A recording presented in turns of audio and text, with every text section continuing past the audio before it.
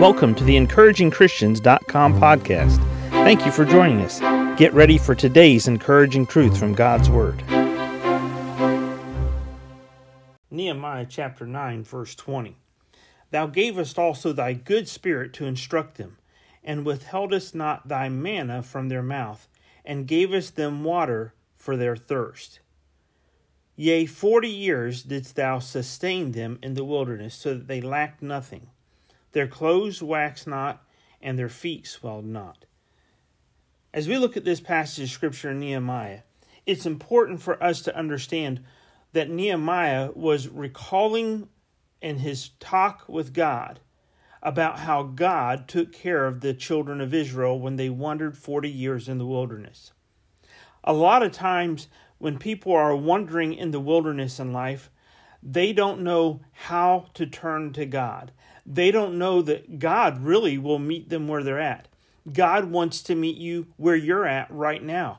God will take care of you where you're at right now. Well, what do you mean? Well, you see, the children of Israel, they had left Egypt and they were supposed to go in the promised land, but they didn't follow God by faith. They didn't obey him.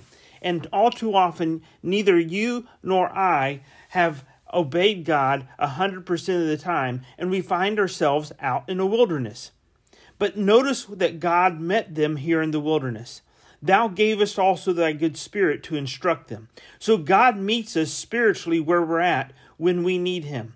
Not only did God give his spirit, and withheldest not thy manna from their mouth. God will meet you where you're at. God will give you his spirit to guide you. God will also sustain you. He withheld not manna from their mouth. God is the one who provides for us today. God will provide for you today what you need today. It's all too often that we get all worried about whether or not we're going to build a big enough barn for the future. Don't worry about the future. Worry about today. Trust God for today. Put it in God's hands. Leave with God what needs to be done today.